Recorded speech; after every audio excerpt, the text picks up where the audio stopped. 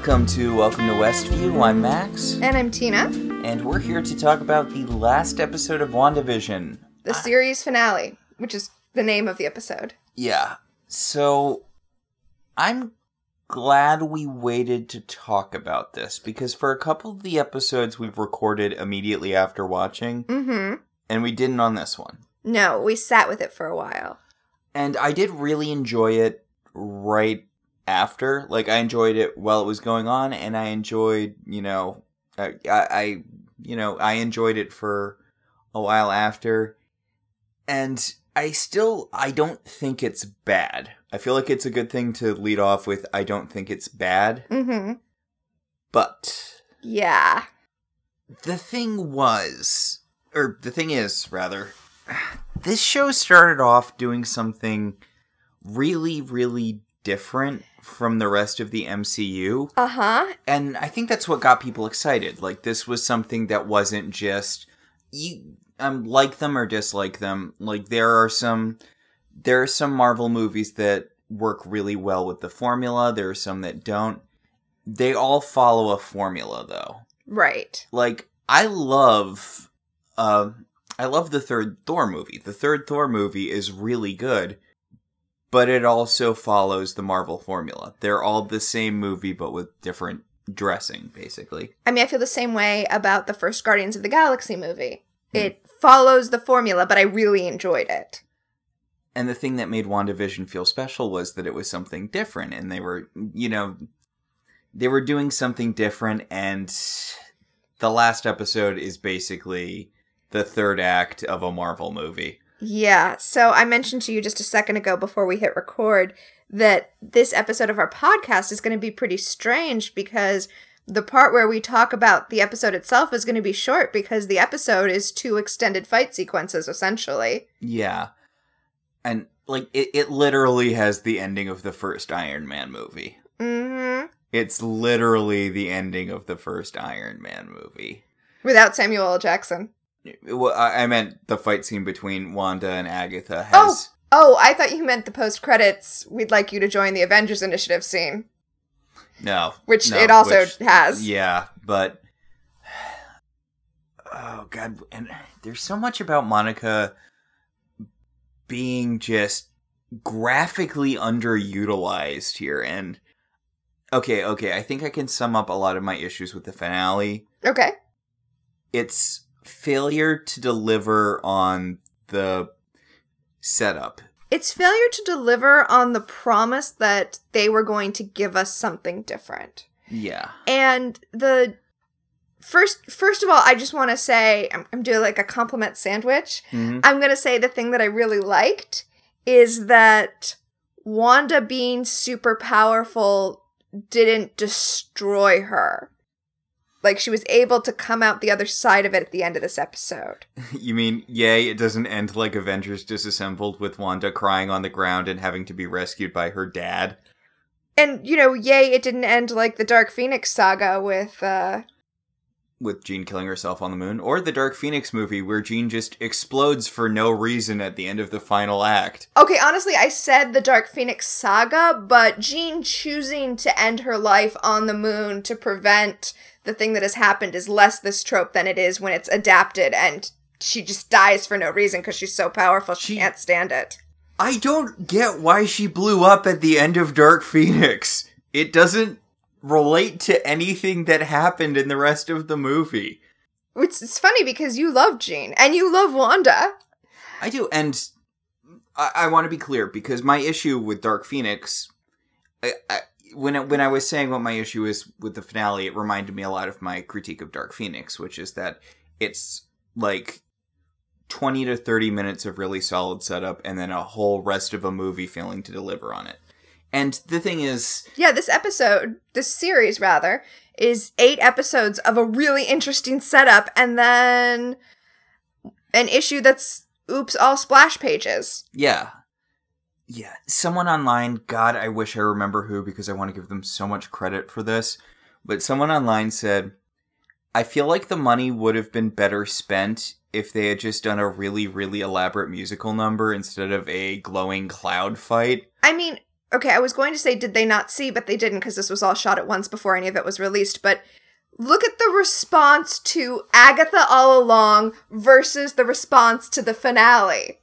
Yeah, it was all Ship of Theseus memes, which is fine. No, but I mean, it could have been, people could have gotten really excited about it if it had ended on a musical number. The final episode should have been a musical episode. No, wait, I take that back. I mean, I would have loved a musical episode, don't get me wrong. The final episode should have been a Christmas episode. Okay, there's a little preview of what's going to happen throughout this podcast episode with us saying how it should have ended instead of how it did end. But here's what they should have done. Like, the fight should have happened, and then Wanda should have forced it into a Christmas episode. And then in the context of the Christmas episode, Wanda should have figured out how to release the town, and Agatha should have, like, had her heart grow 10 times, and so that she and Wanda could team up. Okay, are we just going to save all of her how this should have ended for being sprinkled throughout the episode? Because I was going to burn through some of mine now, but I feel like we might need to hold on to them for the bits where they're just flying around throwing energy at each other.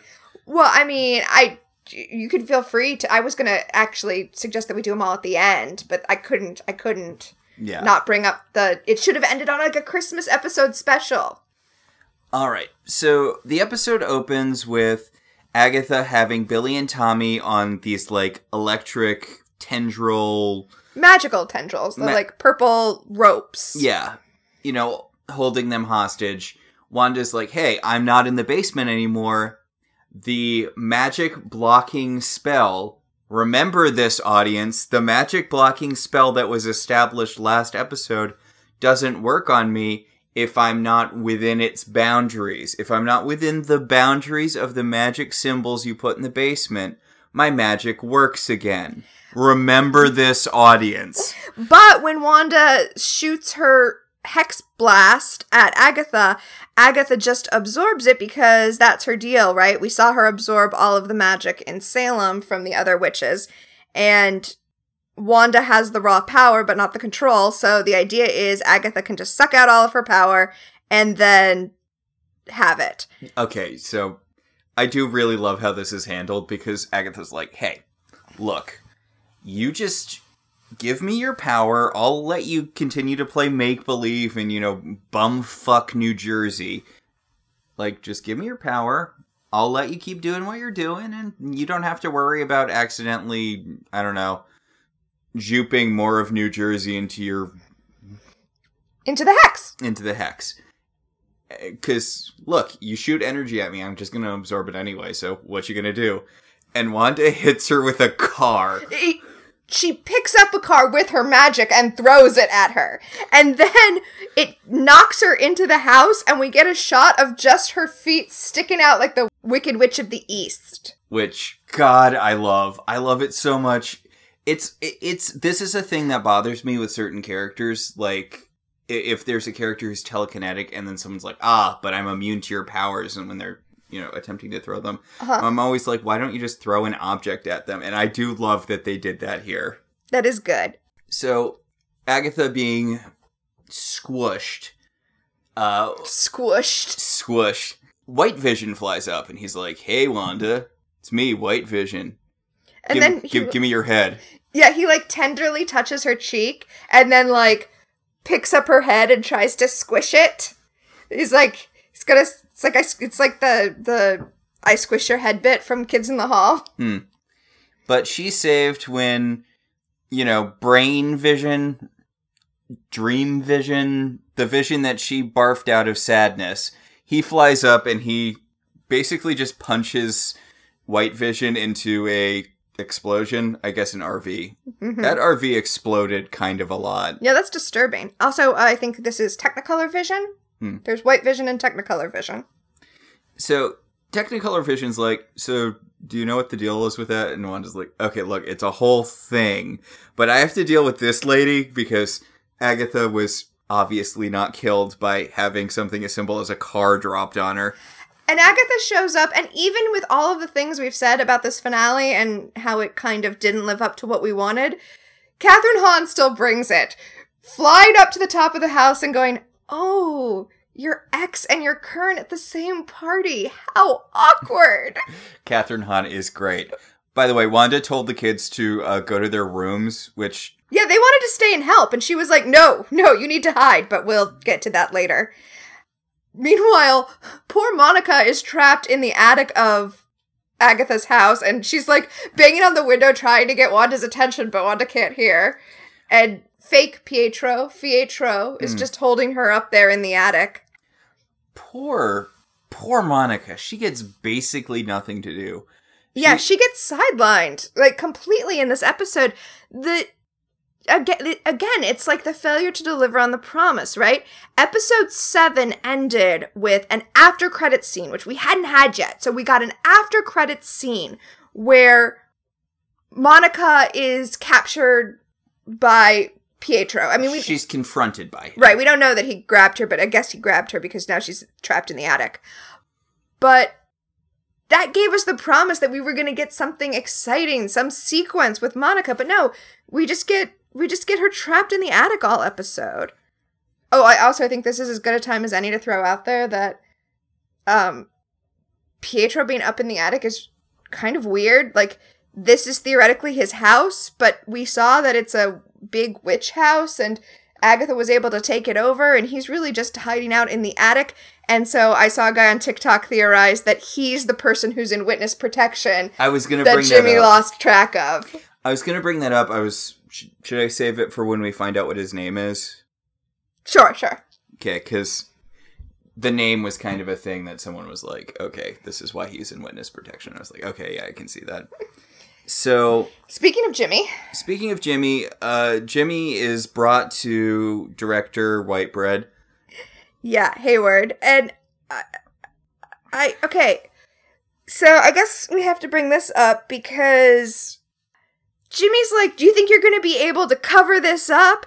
And Hayward's like, Hayward says, that once he takes out Wanda, he'll be praised as a hero because she's a scary woman. But... Well, also because she... enslaved an entire town using brain magic. Yes. But, thematically speaking. Although, God, that would be really hard to prosecute someone for. I mean, I guess kidnapping, right? Like, yeah. Mass kidnapping. Well, I'm glad you brought that up, because my question is, it's going to come up later at the end of this episode, but what exactly is Hayward going to get in trouble for?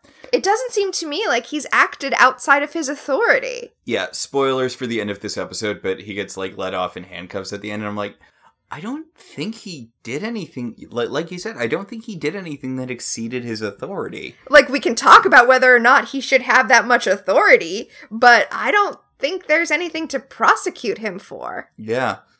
I mean... He didn't even successfully do the thing he was setting out to do, which is kill Wanda Maximoff. Yeah, I mean, he brought the Vision back to life and plans to use him as a weapon, which is the thing that people are mad about. I mean, by people, I mean, Jimmy and Wanda and Darcy are mad about, but... That's, literally the point of his organization, though. Yeah, I don't think the government's going to be like, oh no, how dare you create a super weapon and put it into our control. Yeah. Jimmy finds a safety pin and manages to pick the handcuffs that he's been handcuffed with, and then... I do love he has this big speech to Hayward about how, look, I've been in contact with my FBI buddies the whole time. They're going to be here in under an hour, and they're going to, throw you in FBI jail. And Hayward's like, yeah, sure, buddy. And then Jimmy picks the lock on the handcuffs. He says flourish, because we need to know that he learned that from Scott Lang. Yeah. He steals a cell phone. He remembers a friend's phone number. What? I know. And he calls a friend of his at the FBI, and he's like, hey, so I need you to send as many people as possible to Westview. And if you could do it under an hour, that would be really great for me. Okay, I'm going to throw out another how it should have ended thing. Mm-hmm. I was really, really hoping that one of the after credits scenes would be Cliff and the FBI showing up at the site, like Troy coming upstairs after getting the pizzas and just seeing what had happened to Westview and being like, what the hell did we miss? So back in Westview, Wanda is flying after Agatha while Vision is having I swear to God I could do this whole episode just in Futurama gifs. Now, perfectly symmetrical fighting won't resolve anything. Yes. So Wanda's walking through the town looking for Agatha so that she can punch her. Yeah. And it's witch fights don't have to be just people throwing different colored energy at each other back and forth. Like, it can be better. I mean, not to... It wasn't a good movie. The Nicolas Cage Sorcerer's Apprentice movie. Do you remember that? I remember that I went and saw it in theaters, but I remember that the broom scene felt like it was really wedged in there. Like, they wrote the whole movie and then were like, we have to do the most famous sequence or else what are we going to do? I remember those two things about it. Yeah, so the movie's not great. Honestly, I've seen it twice. I really enjoyed it. It's a lot of fun. Mm-hmm. And part of that is because a lot of it's built off of magical fight scenes. And the thing is, it's not just shooting energy at each other. It's stuff like Jay Baruchel's character has a puppy calendar in his apartment, and there's a bit where Nick Cage is defending him from an evil wizard, and the evil wizard brings the puppies out of the calendar and then turns them into wolves and has them attack, and then like Nick Cage turns them into something else. Like, it's very environmental, and it involves a lot of turning things into other things and like making stuff suddenly intangible. So like you fall through the floor or whatever. Like, there's a lot in that movie. There's a lot of, it's not just shooting energy, it's stuff. And I feel like that's a better way to do magic fights. Yeah, there's been a lot of talk online about magic fights being boring in the MCU, and somebody brought up as an example of a good magic fight Merlin and Madame Mim in the Sword in the Stone, the animated Disney movie. Yeah, like, there should be shape-shifting. I like The Magician's TV show, and there's a lot of things it does better than the books. I know we went really in-depth in this in one of our podcasts or another. Uh-huh. We do so many, but we went in-depth. And my big thing is, for the most part, I feel like The Magician's TV show is stronger. Mm-hmm. One of the big letdowns is the Alice versus the Beast fight. Yes. Because it is by far the best part of the first book. It's an amazing scene. And I was like, oh, I have no idea how they're going to do this in the TV show. And they really didn't. They really didn't. The two of them kind of throw energy bolts at each other for like 5 minutes. And then, you know, what happens. But yeah, people not knowing how to make magic battles interesting on screen is definitely kind of a running thing. Yeah, which, I mean, to be fair, I really don't think you could do the Alice and the Beast fight on a TV budget. Yeah. So, we talked a lot about how disappointing this witch fight is. That's what we're about to get. We're going to get a witch fight. Wanda finds Agatha, and she's standing on a billboard that I have to bring up because we don't get a commercial in this episode because it has decided to stop being something interesting and just be a standard MCU story. Yeah. But at least we do get Agatha standing on a billboard for, like, one of those environmentally friendly cleaning things, and it claims that it is using the power of Earth. So that's fun. Yeah. We get a bit where Agatha summons the Darkhold. So I guess that is the Darkhold? Yeah. Even though it has appeared as a different book in Agents of S.H.I.E.L.D., which neither of us has watched. Yeah. But according to Agatha, the Scarlet Witch is a, big honking deal. She'll bring forth, the end of the world or whatever. Yeah, she's going to destroy the world.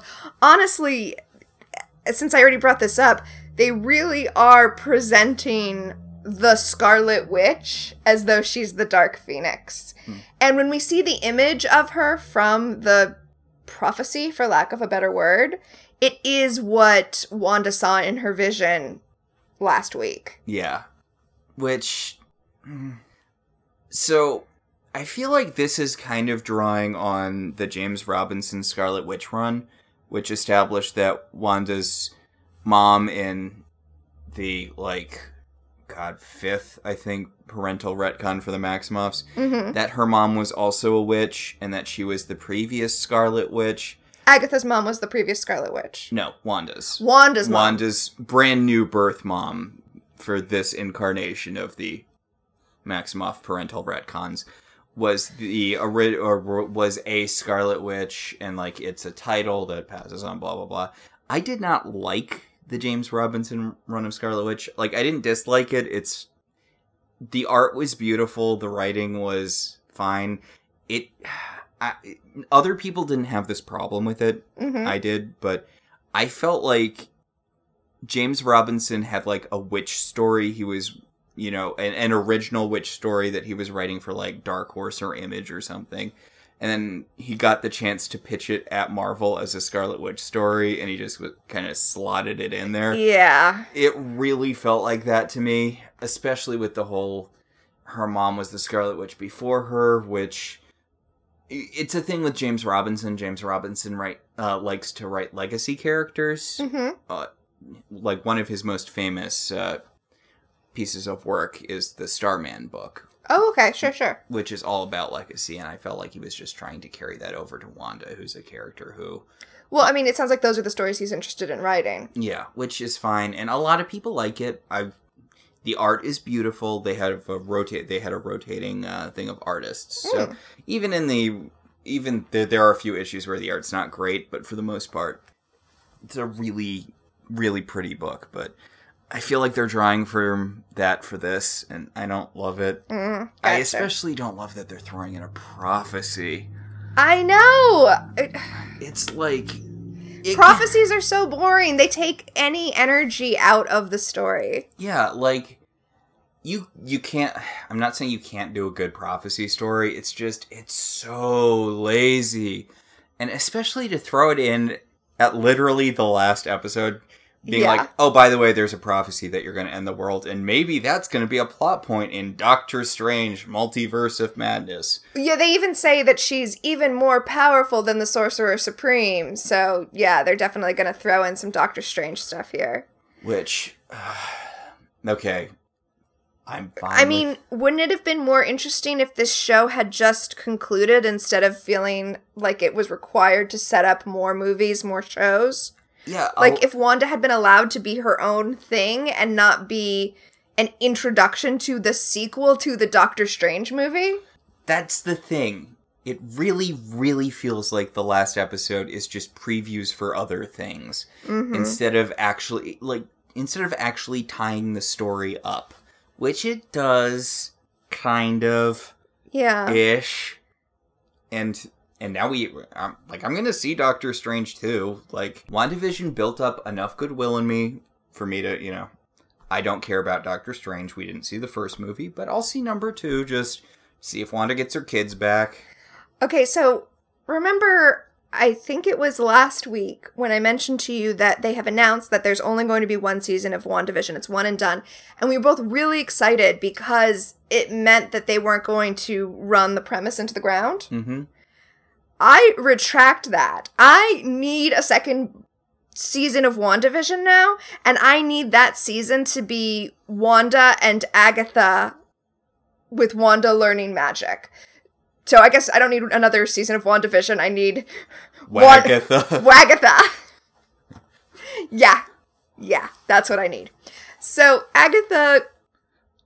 de-brainwashes everyone in the town square so that they can yell at Wanda for... making them pawns in her little sadness play. Yeah, Emma Caulfield runs up to her and tells her that, she has a daughter, and can her daughter please come out of her room? Because we learned in a previous episode that Wanda, basically to keep some sort of control over the town, has all the kids staying in their rooms and just brought them out for Halloween. And this is heartbreaking because she hasn't been able to see her daughter. And I do like that she's pitching to Wanda. She's like, look, you have kids now. My daughter can interact with them. She could be their friend, or she could be their bully. We can do. Like, if you just let my daughter out, I'll do whatever you want. We can be whatever you want. And the townspeople start, crowding around Wanda. And you don't know what's going to happen, but it's probably not good. It's a very torches and pitchforks moment. So, back in Pietro's... man cave. He calls it a man cave. Yeah.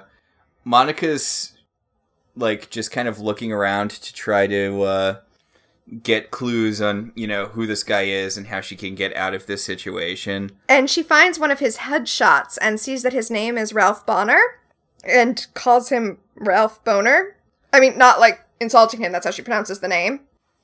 And he's like, Boner. Which, this was a thing for someone was like, okay, obviously this is Jimmy's witness protection guy, which, I mean, why would he have a headshot? No, I mean, maybe he was an actor. Well, no, but the thing is, they're like, it's obviously a witness protection thing because... if your name is actually Bonner, you're sick of boner jokes by the time you're 30. Yes. So, Monica uses, her military training? What would you qualify sword as? I guess it's military-esque. Yeah. She basically just flips him over and then uses her energy powers to break him out of the hex. She sees that he's wearing a collar because, remember, he's not being controlled by Wanda, he's being controlled by Agatha. And Monica's able to, rip off the collar that he's wearing that Agatha's using to control him. Yeah, she sees that the collar has a weird energy signature. Because she can see energy. So does he not have powers now, or how does that work? I assume he no longer has powers. This is the last thing that we see of him. But yeah, I assume he has no powers now. Back at Wanda's house, the boys are watching everything through the window, and they're like, okay, we need to go out there and fight. Yeah, Tommy asks Billy if their mom's okay, and Billy, mystically reaches out, and he sees that their mom is surrounded by people who are about to, beat her to death. Yeah, so they go and they're going to help out. Yeah. So the townspeople are upset, obviously, because she's been controlling them. And I like that she doesn't realize that they're feeling her grief. She says that they should feel safe and at peace because she feels more at peace here than she has anywhere else, but she's still overwhelmed with grief. It's just less so here than anywhere else. But she assumed that everyone in the town would feel at peace the way she does, but instead they're feeling all of her grief and having all of her nightmares. Okay, so there's a thing where apparently a lot of comic stores are trying to sell House of M trades. Is it a tie-in for this? And really, this is the only place where it feels like a House of M thing. Because, for those of you who don't know, House of M is it's an event where Wanda tries to use her powers to reshape the world to make everyone happy. And, that's the infamous No More Mutants, right? Yeah. It ends with the No More Mutants, because in trying to make everyone happy, she creates a world where you can't just make everyone happy. That's sort of the moral of House of M, is even if everyone gets their greatest wishes granted, it doesn't mean they're going to be happy. Okay, I think that this is important too, because a lot of people have been talking about how evil Wanda is for, mind controlling all of these people. But as soon as she realized what she's doing, which she does right here, they're all crowding around her, and she instinctively kind of blasts them, and they all fall to the ground, being choked by her magic. And she says, "Oh my god, I'm sorry," and she undoes all of that magic. This is a little microcosm of what happened. She's not completely in control. And Agatha, taunts her, well, why don't you let them go? And she does. I mean, we know this from her conversation with Fake Pietro in the Halloween episode when she's like, I don't remember how this started.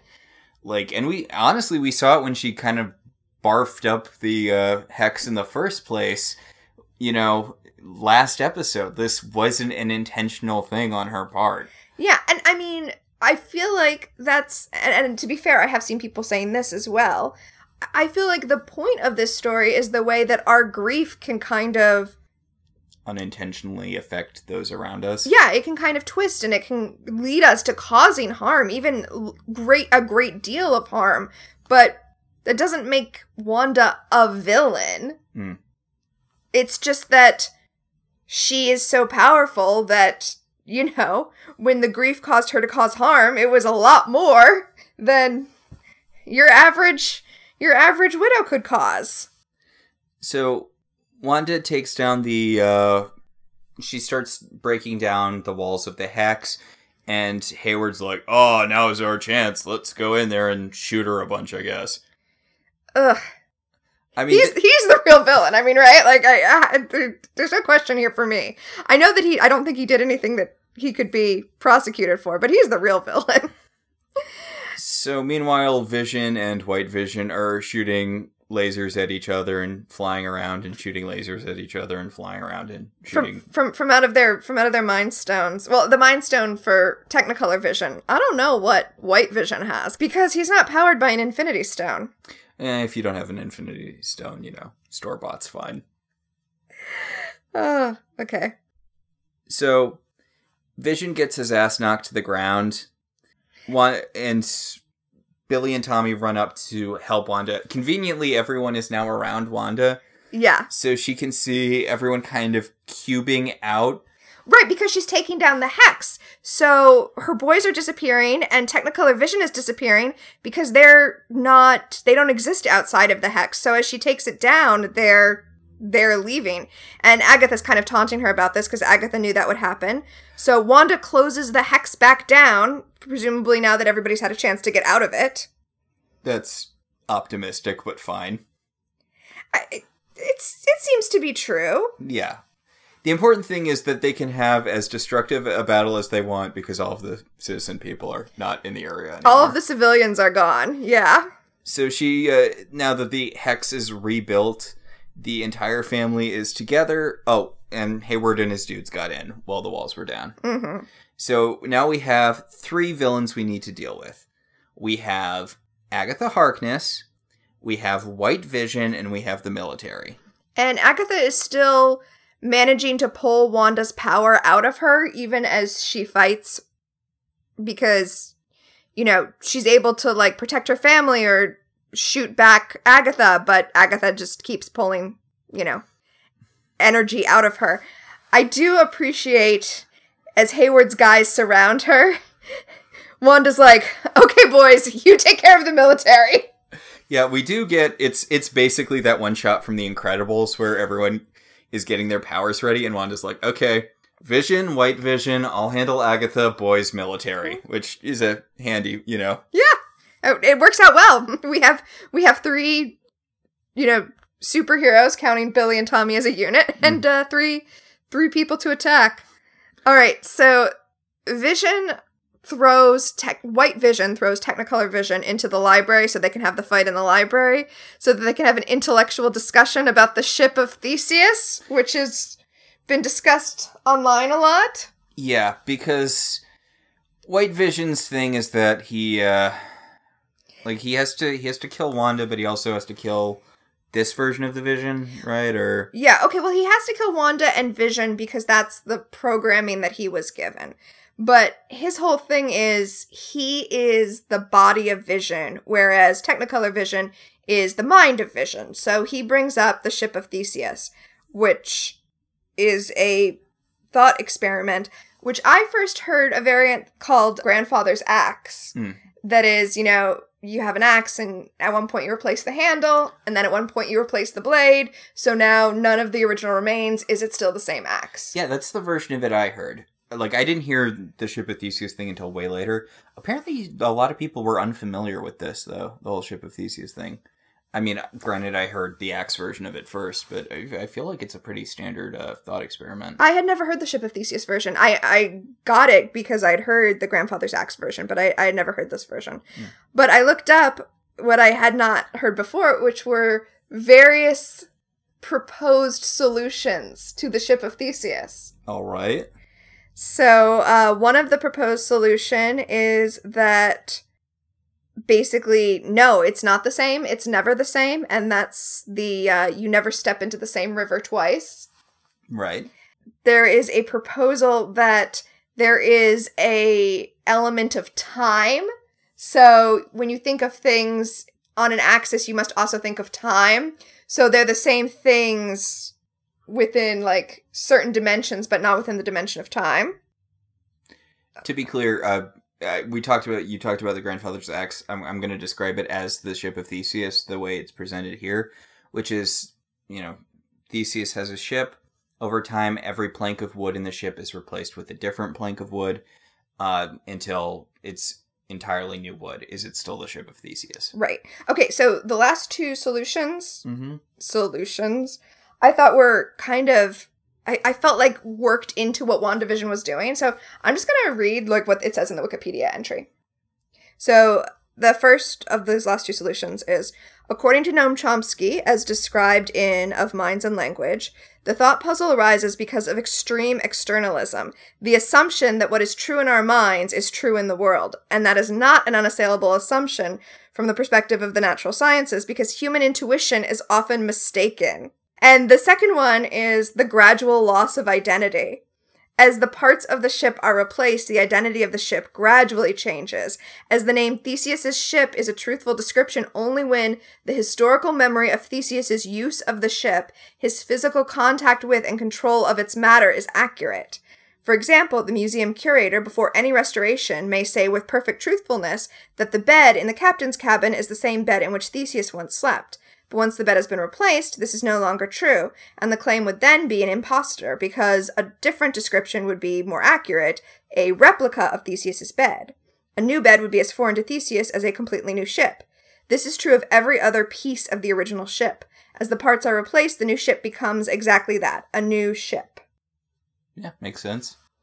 So, when I read those two, I was like, WandaVision is definitely hitting on that. It's definitely hitting on...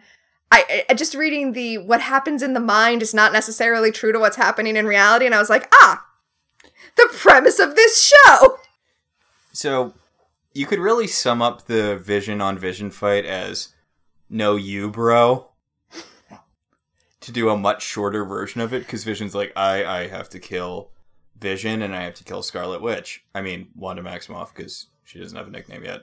But, I have to kill Vision, I have to kill Wanda Maximoff. And, Vision's like, yeah, but you're the Vision. You have his body and you have all his memories. So that's you. You're the Vision.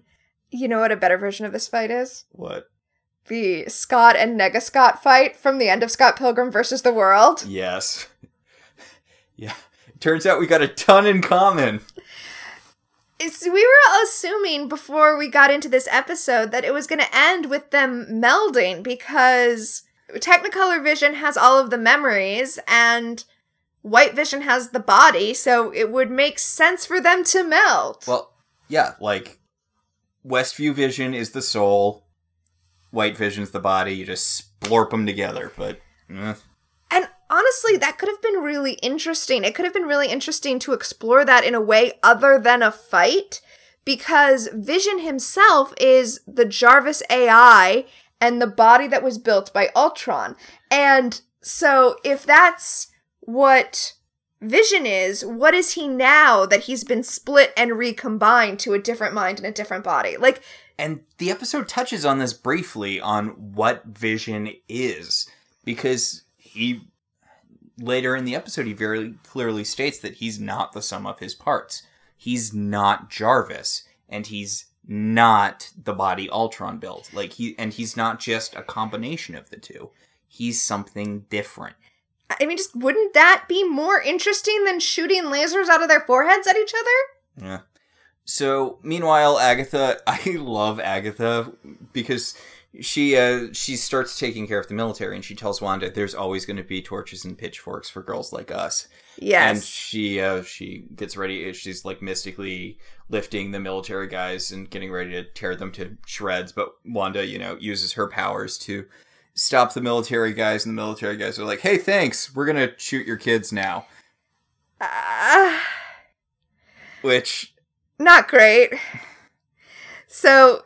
I do really love how handily Billy just magically disables all of the guns. Yeah, did he magically disable them? Because we see Tommy running around super fast, and I thought he was, like, physically disabling some of them. Yeah, I think Billy was just mystically holding them in place. Oh, okay, that makes sense. Because we see his hands glow and the guys kind of stop with their guns, which I was going to say, come on, Tommy can move faster than bullets. He's got Quicksilver level speed, and then I remembered what happened to Quicksilver in Age of Ultron, so, you know.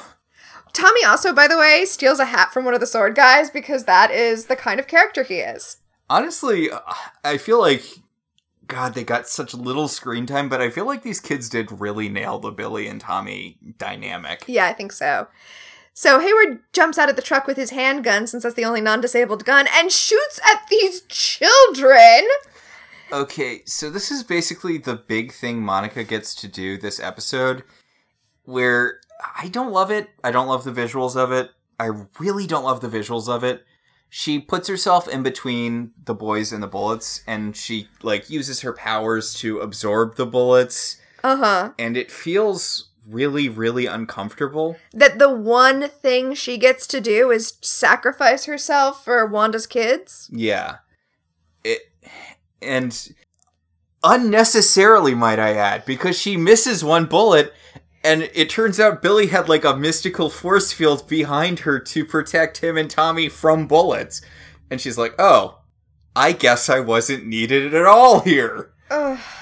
What a waste of Monica Rambeau. Although, you know what? How very comics accurate to have Monica Rambeau and fail to utilize her properly. So Hayward jumps back in his truck and tries to get away, and Darcy stops him by running into his truck with the falafel van. Or the funnel van. Yeah. The funnel of love. And she says, have fun in prison, which is this, like, yay, we got a moment, except, as previously stated, what? For what? For what is he going to go to prison? So, meanwhile, the Visions are having their Ship of Theseus thing, and White Vision's like, Huh, that's a good point. I'm gonna go think on that for a little bit. I'm gonna go think. Gave me a lot to think about, bro. I'm off. I guess I can kill Wanda Maximoff anytime. Bye. Well, he doesn't just give him a lot to think about. He also gives him his memories. So now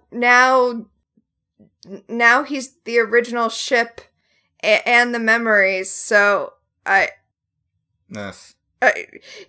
really undermines the Ship of Theseus story, doesn't it? I like how he basically does a hard reset on the Vision by pushing it on. He's like, let me get this paper clip and stick it into your Mind Stone. And his eyes go from, like, evil eyes to Paul Bettany eyes. I saw this thing where all these people are like, it's weird because I'm super thirsty for Paul Bettany when he's the Vision, but when he's just a normal guy, it does nothing for me. What? That's wild. Also, Paul Bettany has really kind eyes. Mm. So now White Vision is gone. Technicolor Vision goes back to the square and hugs his kids. And now all that we have left is dealing with the Agatha and Wanda fight, which is... Okay, I kind of love this because Wanda does the dumb thing she did in Age of Ultron, where she just kind of zoops behind Agatha and then uses her powers to go into Agatha's mind and create this, like, hallucination. Right, because in Age of Ultron, her whole thing was how she could make people feel their fears. Yeah, she could make people feel their fears or get their greatest desires, or it was basically her having, I mean, she had essentially, she was Jean Grey. I mean, come on. No, Were you going to say Danny Moonstar? No. She did have Danny Moonstar's power. I forgot that Danny Moonstar also had that power. I was going to say she had Cloak's power from Cloak and Dagger. Oh, yeah. How many Marvel characters' power is it to touch you and make you feel your fears? I mean, it's the Man-Thing too, right? No, it's if you feel fear, you burn at his touch. Whose thing? The Man-Thing. Oh, yeah. Huh. Which isn't exactly the same thing, but yeah. It's in the same ballpark. I guess there are a lot of Marvel characters. Some of the powers are going to repeat. Yeah. I love this scene so much because she brought Agatha back to her darkest moment, which is when she killed her coven. The bit we saw in the Agatha flashback. Yes, when they had her tied to the stake and they were going to witch blast her. And I love this so much because Agatha's like, oh no, really, Wanda, really? I've been around for like hundreds of years. You don't think I self-actualized at any point? Really? Okay, that reminds me of, and I know I've talked about this on other podcasts, but not this one, so I'm going to bring it up on this one. Mm-hmm. And this is DC, not Marvel, but my very favorite Catwoman story from right after Cataclysm, when the Scarecrow is testing this new fear serum out, and he tries to use it on... God, there are a lot of characters whose power is just making you feel your fears. Anyway, he tries to use it on Catwoman to make her feel her greatest fear. And what she ends up, like, in this place in the sewers or whatever, and all of the various rogues from Batman's Rogues Gallery are attacking her. And then Batman swoops down and is like, don't worry, Selina, I'll save you! Because her biggest fear is codependence and having a man, like, jump in and try to take her glory. There's also a really great bit where Eclipso is... Do you know Eclipso's deal? Eclipso's like this DC character who has a thing where they can bring the dark side out of any person and turn them against their friends and allies. Mm-hmm. And they're trying to use the Jaime Reyes Blue Beetle, incarnation of Blue Beetle. And she brings his darkest power fantasy to life to turn it against his friends. And it's being a dentist because he's like, yeah, dentists make you can make $75,000 a year as a dentist. Not even a really good dentist. I can send my my sister to college. I can pay off my dad's debts. Dentist. And one of his friends just clocks him. Oh. Yeah.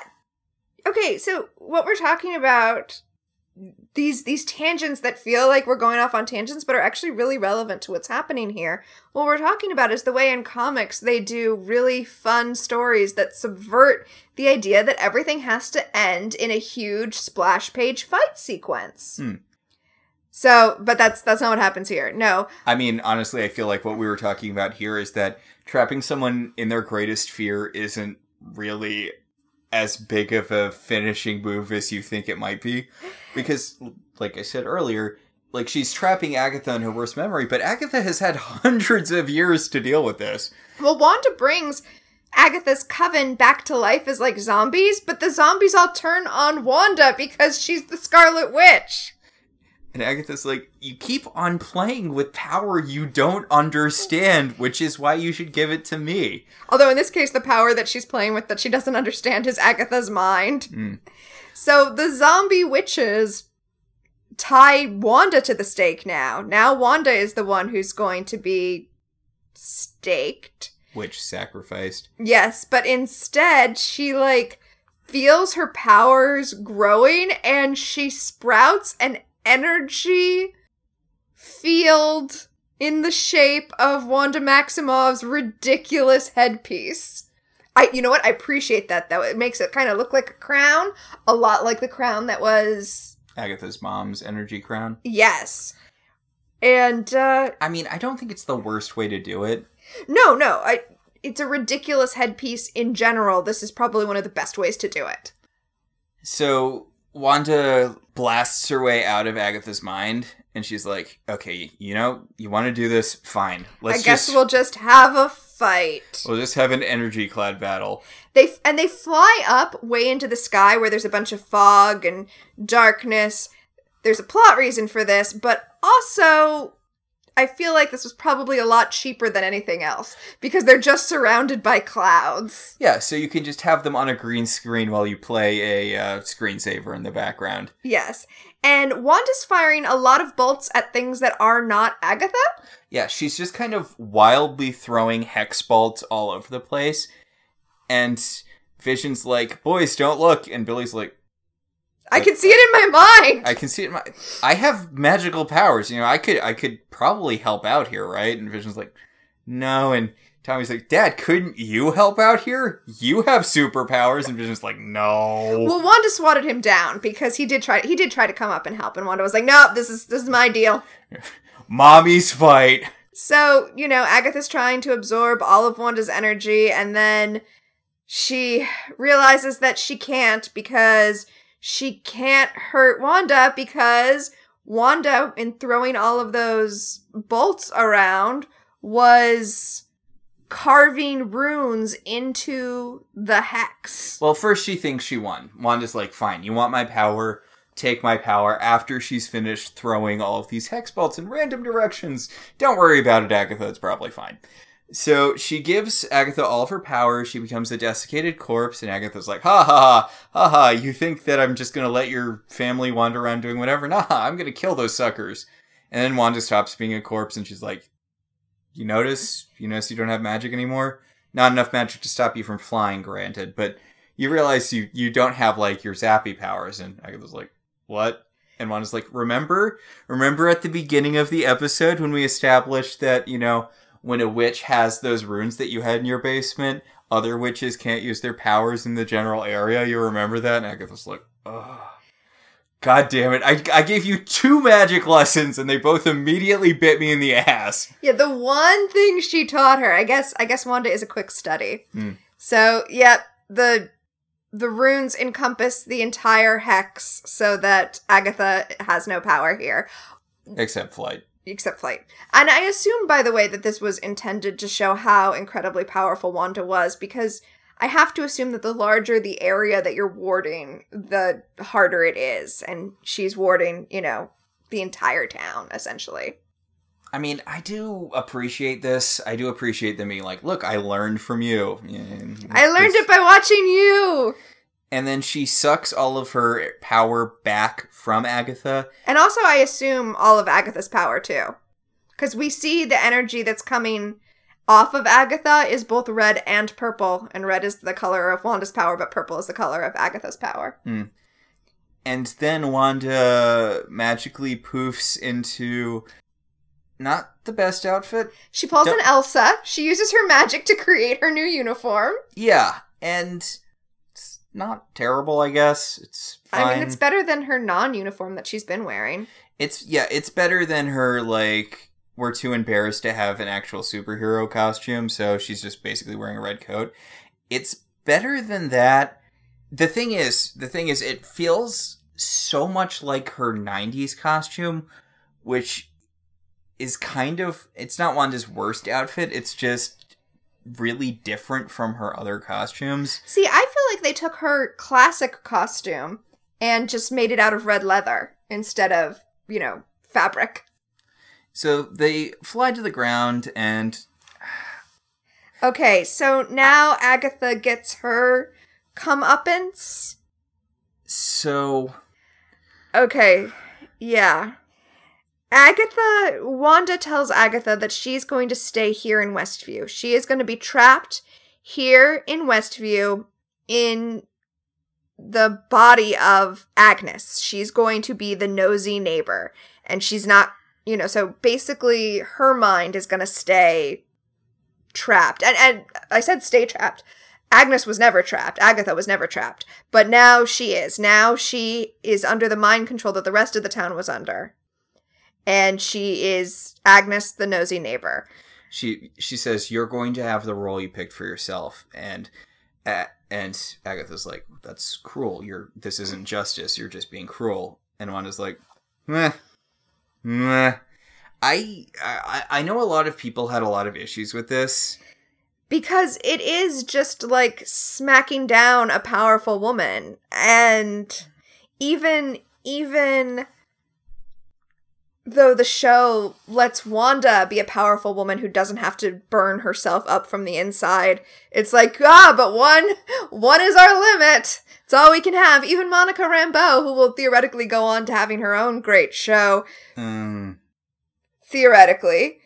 Even she isn't allowed to do anything awesome. So, we hit our limit. Well, no, that's not the direction I was going in at all, though.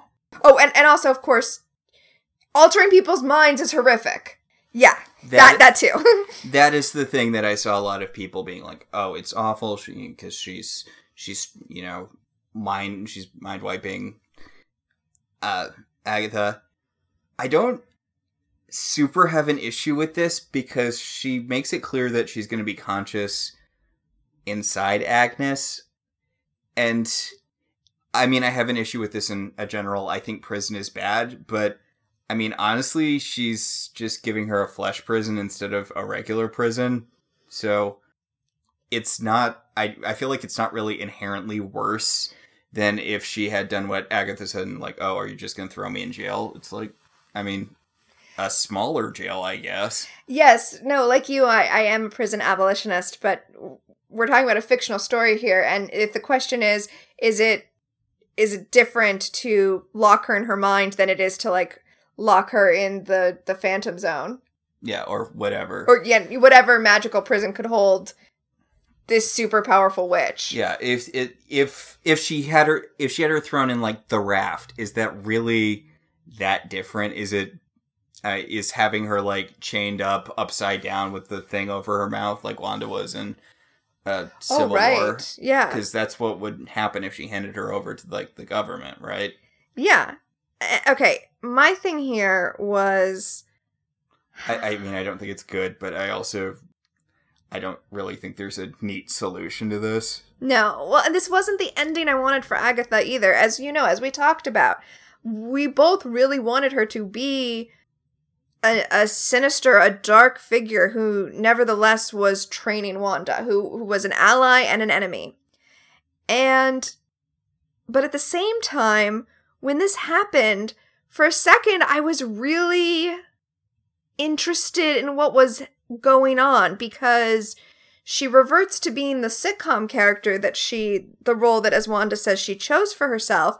And I thought, oh, good, we're going to circle back around to what this show was originally doing. But nope, that's it. That's all it is. That's all we get. So, where is she going to live exactly? In the witness protection house. Okay. Sorry, Ralph Boner. He was living in the attic anyway. He can keep living in the attic. Although, I do feel like this definitely leaves the door open, and she says, I'll be seeing you, Agnes. Yes. Which, everyone loved Agatha Harkness. Like, she was by far... She's the breakout character. She is the breakout character of this show. I severely doubt Marvel's going to keep her out of play.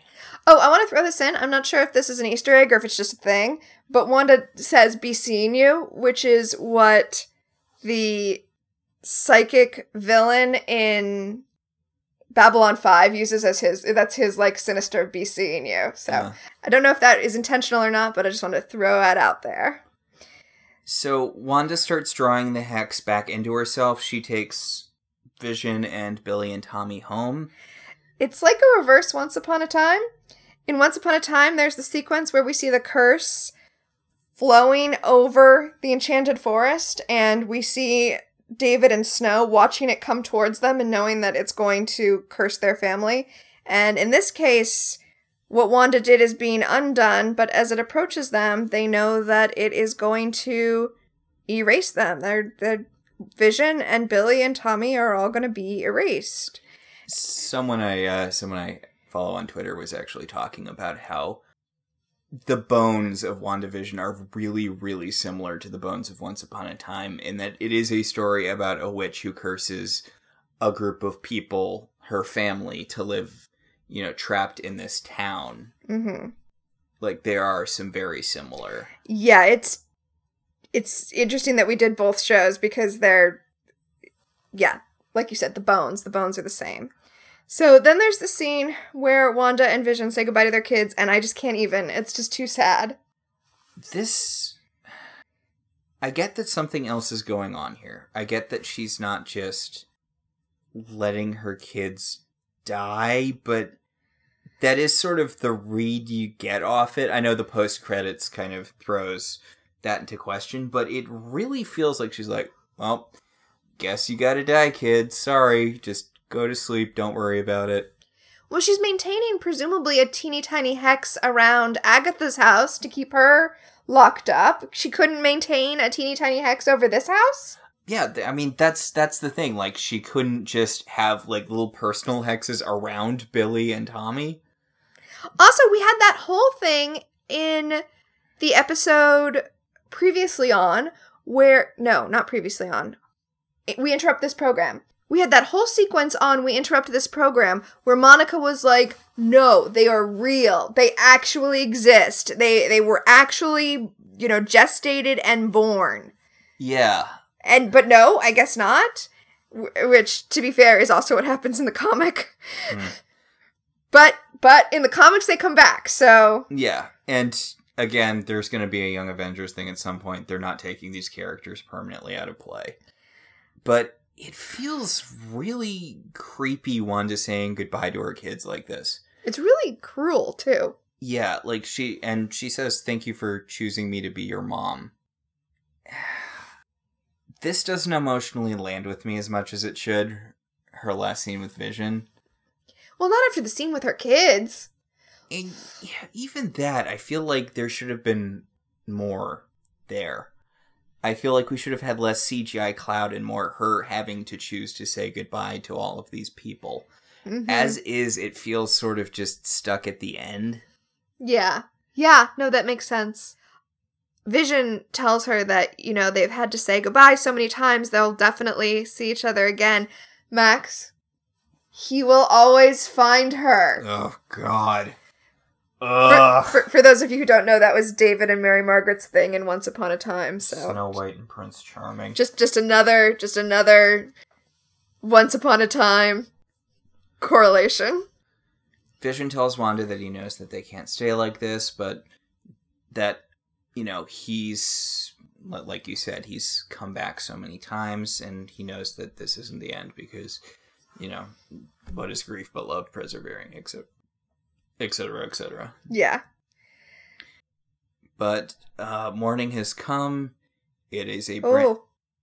pun. Wordplay. Yeah. And there's a bit where she tells him, like, you are my heart or whatever. Okay, but she tells him that... I actually don't like that part, because she says that he's the part of Vision that lived in her, but literally he is the part of the Mind Stone that activated her power that was also him, so she was able to use that Mind Stone to create him. And it's like, I don't need you to get into the science of how the Infinity Stones worked. Like, let's not get into those weeds. Yeah, I barfed up the little bit of the Infinity Stone power that got into me to activate my Scarlet Witch powers. I barfed that up, and that's you. Which, if it was, then shouldn't he still be sticking around? Yes? Well, shouldn't the boys stick around? Like I said, Monica claimed that they were real. Yeah, and I know Monica was just doing guesswork at that point, but... But that was intended for us to know that someone who was on the ground, who, like, literally midwifed them into existence, understood them to be actual human children. So, I mean, I guess it was meant to show how powerful Wanda was, but no. So, everything fades as the last bit of the hex disappears, and Wanda's back in her sad clothes in the house skeleton. Yeah, the house where it's just the foundation of the house that she, originally found that Vision had bought for them. And then she just puts up her hoodie of sadness and sadly walks away. And she runs into Monica as she walks away. And Monica, again... Monica's only role is to be weird emotional support to Wanda. I guess everyone didn't leave the town because they're all there and mad at her. Yeah, it's weird that they all disappeared during the fight. They all... Oh, maybe they came back in when they saw the hex came down. To get their kids? If I was Emma Caulfield, I would be with my daughter and not in the middle of town to glare at Wanda. Yeah, the sequence doesn't really work for me at all. But yeah, the people are all around Wanda glaring at her, and she's like, wow, they really hate me. And Monica's like, yeah, but you gave up your family for them. They will never know, but I know. And I saw a meme going around before this episode aired that showed all of the people coming back after the snap was undone, But of course, Vision doesn't come back because he died. Yeah. And it said, she gave up her love so that everyone else could have theirs back. Yeah. And that's like what this is again. It's like, oh, she gave up her family, her perfect life so that everybody could have their lives back. But this doesn't land the same because she's the one who created the hex by accident. But still. And Monica's like, look, I'm not super thrilled, but like, I get it. If I could bring my mom back, remember, I also had someone who died. Remember, I had stuff going on before this final episode? Yeah. If I could bring my mom back, I would. So, look, there are a lot of people who are mad at you. There are a lot of people who have a good reason to be mad at you. But at the same time, look, I get why you did what you did. And then one is like, neat, and flies off. Mm-hmm. And that's the end, except for the post-credit scenes. Okay, so we're going to talk about the post-credit scenes? Yeah, sure. Okay, so the first post-credit scene is a Skrull approaching Monica and inviting her to join the Avengers Initiative, essentially. Basically, it's a Skrull who's like, hey, it's a woman who's like, hey, Monica, someone wants to talk to you. And she goes with the woman into an empty theater, and the woman turns into a Skrull, and she's like, there's someone who needs your help out in space. And Monica's like, good, I'm looking forward to being a third-tier character in Captain Marvel, too. Oh, you really think they're not going to give Monica her own movie? Maybe, honestly, I feel like optimistically we're looking at a Disney Plus series, 3 years in the future, maybe. Oh, man, I was too optimistic. I was really feeling like we were going to get a Monica Rambeau movie. No, I think they're just hinting at her, oh, look, she's going to be a character in Captain Marvel? Yeah. Well, that's bullshit, because she is whatever. Pushing that aside, the last sequence that we get at the end of the credits, because that's a mid-credit sequence, the final scene we get is Wanda out in Mount Wundagore. Yes. It's not stated exactly, but one can assume that it's Mount Wundagore. Which is the mountain village that Wanda and Pietro came from in the comics. It's also where the High Evolutionary lives. It's also where the demon god Kython was imprisoned. In the comics, Wanda has magic powers because Kython basically imbued her with his essence as a baby when she was born, so that she could later serve as his host on the mortal realm. And that's why her powers manifested as magic, even though she's a mutant. So we see Wanda just kind of walking around, doing her healing, self-care, drinking tea, sitting in warm blankets. But then in the back of her bedroom in the corner, we see the Scarlet Witch, Wanda in her Scarlet Witch costume, kind of hovering in the air a little bit, reading the Darkholme. Yeah, and we can hear Billy and Tommy's voices calling out for help, in the background of her, casting circle. Yeah, so, presumably, I interpreted that scene as Wanda teaching herself magic, even though you've got a perfectly good witch stashed in Westview, but Wanda teaching herself magic for the purpose of figuring out how to actually bring back Tommy and Billy. Honest to God, I know this wouldn't be how they would do it, but I wish that instead of seeing, Wanda and then the Scarlet Witch kind of as a separate thing. Yeah, that was kind of weird. And again, very Dark Phoenix. They really, really wanted Wanda, I felt, to be the Dark Phoenix. Do we have to watch the Doctor Strange movie? Maybe this is a Doctor Strange movie thing where you astrally project to study magic or something. Oh, it probably is. Okay. I was just thinking about the way that in that last scene, Wanda is distinct from the Scarlet Witch, the way that in later comics, Jean Grey is distinct from the Phoenix Force. Yeah. Which I don't love, but it would have been so much better if it had just been Agatha, on the porch with the tea, and then we go in, and that would have been just so much better. Okay, so do you know what I wanted? What? I wanted wanted to go back to the TV thing. I wanted Wanda to go back into Westview and create, like, a makeover show. Or Project Runway with Agatha as, like, an evil Tim Gunn. Okay, so we did hold off on talking about our alternate pitches for the last episode. That's one of my alternate pitches. Also, imagine, like, a Queer Eye sequence with 5 Agathas teaching Wanda magic. So, my thought was for the...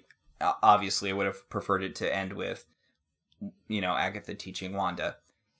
I wish they had played more with the TV thing in the last episode, especially with the fight between Agatha and Wanda. I feel like they could be just breaking through different, you know, I know it's probably a budget thing, but they could have, because this did seem like it was kind of to save money. I guess. But they could have just been, like, going through different eras of TV and, like, kind of weaponizing the way these, like, honestly, slapstick. It could have been a giant slapstick thing.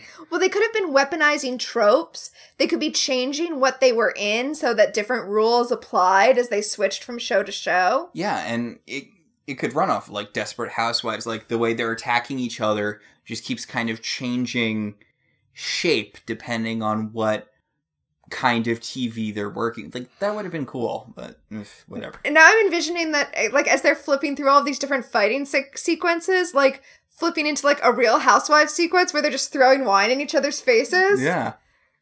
That would have been so good! Ugh. Did you have any other alternate pitches for endings? I mean, no, that was... my basic thing was, like, you should have gone back to the TV thing. You should have, honest to God, big musical number. You know we could do it. It felt underwhelming. I don't want to say that the episode is bad, because it's not. I know I keep saying that. It just became a generic MCU thing. And I feel bad because, like, I've been defending this. I've been like, look, this wasn't a generic MCU thing. They're doing something new. They're doing something different. And then it was a generic MCU thing at the end. That doesn't undo the fact that the first part of it was so creative and so... Well, the thing that I said to you when we finished watching it is that I didn't hate the ending. It's not How I Met Your Mother. It didn't go back in time and retroactively destroy the show. And later when I'm rewatching and I'm watching it all at once, and this is just the way they wrapped it up as opposed to a standalone episode where nothing satisfying happened, I'll be fine with it. I'm fine with this conclusion. Do we have a million ideas that we would have preferred? Yes. But it's fine. It's fine. And I don't want to negate, it doesn't negate how amazing the rest of the show was. And that's what matters to me, you know? It's like, the rest of the show is still an achievement, even if it's not perfect. Yeah, and there's a thing I saw where someone was talking about, you know, it's not fair to judge WandaVision as a mystery box show. But I'm not talking about a mystery box show. Oh, I'm sorry, go ahead. Well, I was going to argue, I mean, it kind of is a mystery box show for the first few episodes. Until we get to, you know... We Interrupt This Program?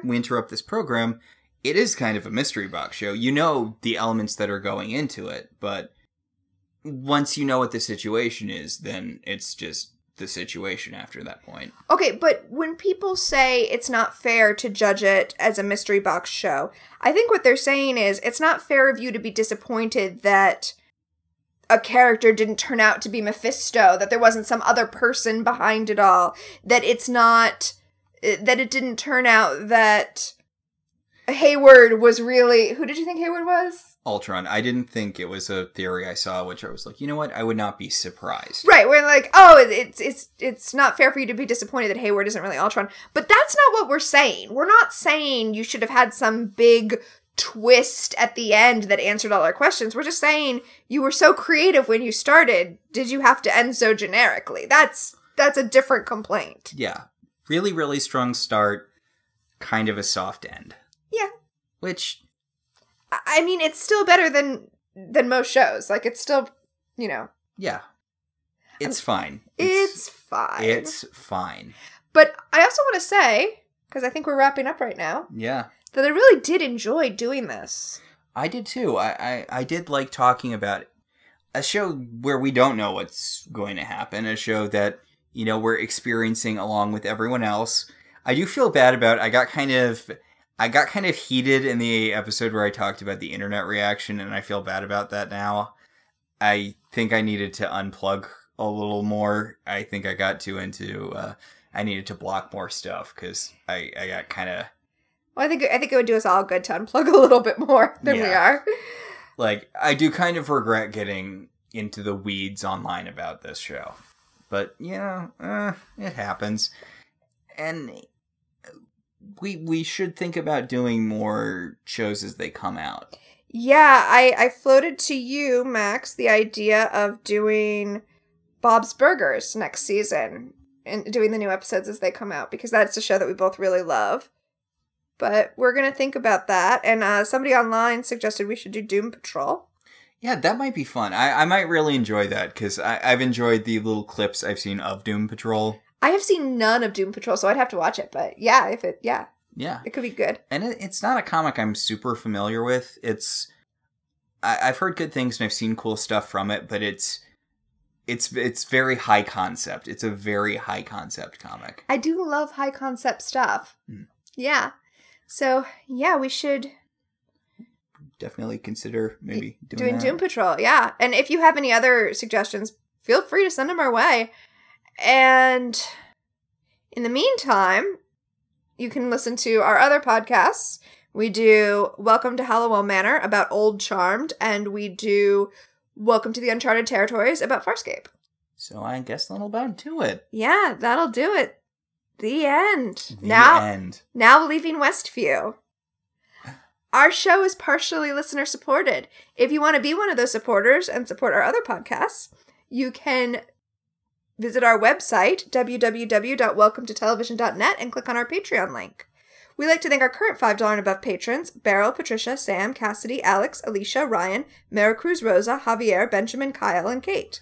If you'd like to support this or any of our other shows, you could also rate or review us on Apple Podcasts. It helps other people find us. If you want to talk about this show or any show, you should join our Facebook page, Welcome to Television. We can also be contacted at I Love TV Zines on Twitter or at ilovetelevisionzines@gmail.com. So for the last time, I'm Tina. And I'm Max. And this has been Welcome to Westview.